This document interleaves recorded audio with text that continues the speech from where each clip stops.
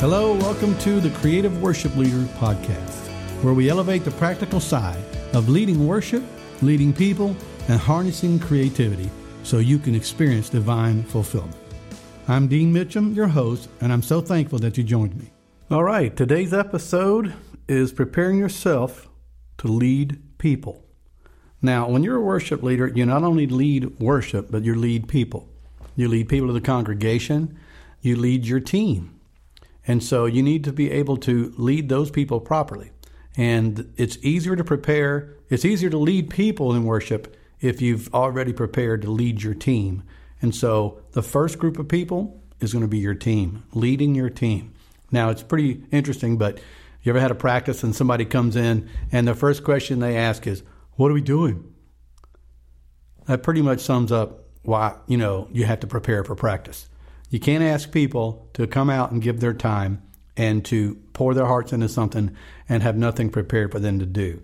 So it's key in leading worship that you prepare your practices so you can lead your people. And it shows them you're serious. It shows them you care about them. It shows them you honor what you're doing and you're taking it serious. And you're not going to waste their time. So when it comes down to it, there's basically 6 key actions that will help you lead people. And this is so they can see what it is they're trying to accomplish. This is so you can show them what you're trying to do. You're laying out a prize for them, basically, and how to obtain that prize. And you're telling them what price is going to be required so you can obtain the prize.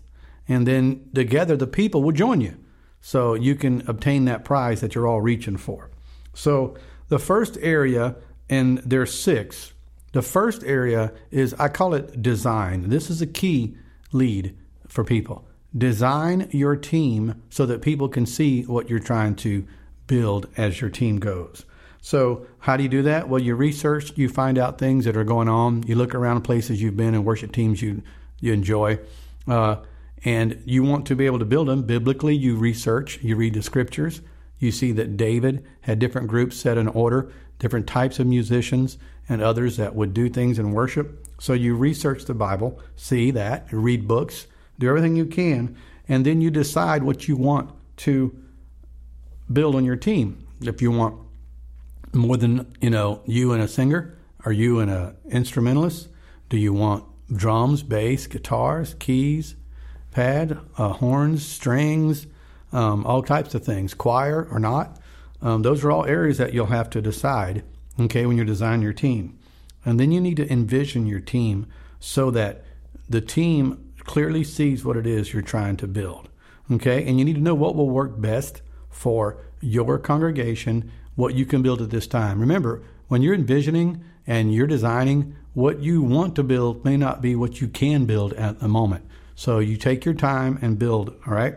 So once you do that, the second after designing is declaring. You need to share your vision with the people. Before you share it with the people, you need to believe you can build this. You may not have everything you need, but you need to envision your own heart with this. Then you declare your vision through what we call preaching, teaching, and publishing. You basically preach your design with a passion and inspire the people you need on your team. That's something they want to work with and work hard and accomplish. And it doesn't mean you have to see it right now, but you confidently show them little wins along the way so they begin to trust you as you preach and teach and declare what it is you're trying to build it. You equip your people and engages your team in answering the high calling. And you can even publish your vision through, graphics and, design and things that will help teams remember what you're trying to build. Demonstrate, is the third section. And that is, you have to demonstrate the attitudes, the actions, and abilities needed to build the worship team you have designed, An attitude of hope and faith is very contagious. So if proper actions displayed by leadership, that's you, it's much more inspiring than empty words. You can talk lofty, but if you lead empty, they won't find, what you're trying to do. They won't be inspired. So your hope and faith is very contagious. And you need to demonstrate your willingness to improve your abilities and be the team member that you would love to have. So as you're leading people, you have to lead by example. You have to lead by demonstration. And so one of the things that I've done for years is I'm one of the first ones to show up for church. I'm the first one to show up for practice. Now, over time, others have started beating me to it, and I love that. But, basically, I live 3 minutes from the church, and I leave 15 minutes early so that I can demonstrate, number one, being on time, and that I'm there and that I care. Okay? So the next thing you do is leading people is you need to develop this team through prayer, practice, patience, and perseverance. You have to pray for each team member for godly wisdom on bringing out their best, helping them fulfill their calling. This is not about them helping you fulfill yours, even though that's a result. We are working together so that each one of us rightly experiences that divine fulfillment God has called us to do and experience it together. You need to practice regularly in order for your team to have the confidence to minister. That's part of development. And development is not quick. It's slow, but it's strong. You persevere through seasons that show little to no growth. All right. Have patience with your team as you practice and reach that desired outcome. Okay. As long as you're building the right pattern, you're confident in what will come to pass. You're heading in the right direction. You're confident that you will reach your destination. So the next thing is deliver. Deliver on your design by helping your team experience the moment that the congregation connects with God, the God of all creation.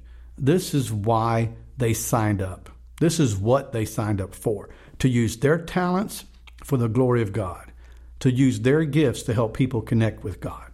And you need to make good on your promise and do what it takes to bring your design into reality, because we all need to find fulfillment. We all need to solve the problem, resolve the conflict, meet expectations, and we all need to experience the accomplishment God has given us. So after you design your team, after you declare what it is, after you demonstrate what it should be, after you spend time developing, deliver, then you must defend the team you have built by being their guardian, their guide, and their greatest fan. Okay, so guard against the plans of the enemy by protecting the reputation, the atmosphere, and the equipment of your team. Guide your team in serving the pastors and the congregation and the Lord. Be their greatest fan, okay? Whenever they step out, whenever they do a great job, be their greatest fan, okay? Cheering them on before God. Thanking God for them. Cheering them on before the congregation and cheering them on in front of the pastors. Let pastors know how you feel about them. And that will go a long way in defending what you've built. Okay? Cheer for them in front of them. From the very start to the moment of delivery, guard, guide, and cheer for your team. If you value them, they will value you. Now, let's be honest, building a worship team that you want, leading people, has its challenges. And we have certainly had our share here. But making it to the other side of this challenge is much easier when you have a plan and understanding of the long-term building, okay? Building is for the long haul, and we need to understand that. And it helps to remember we're building for the kingdom of God, okay? So building a local congregation team, it is best achieved with people who are planted and committed to that congregation.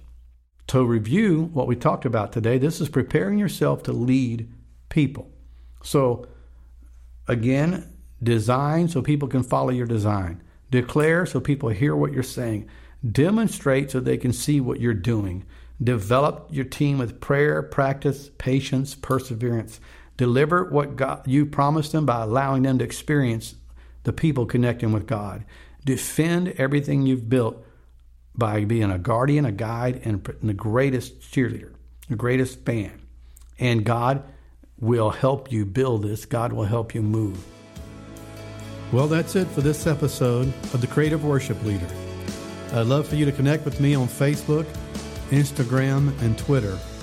And also visit my website, deanmitchum.com. You can sign up for my blog. You can see where I'll be ministering. And you can be aware of the products that we introduce. Until next time, remember to live your life creatively as worship unto God.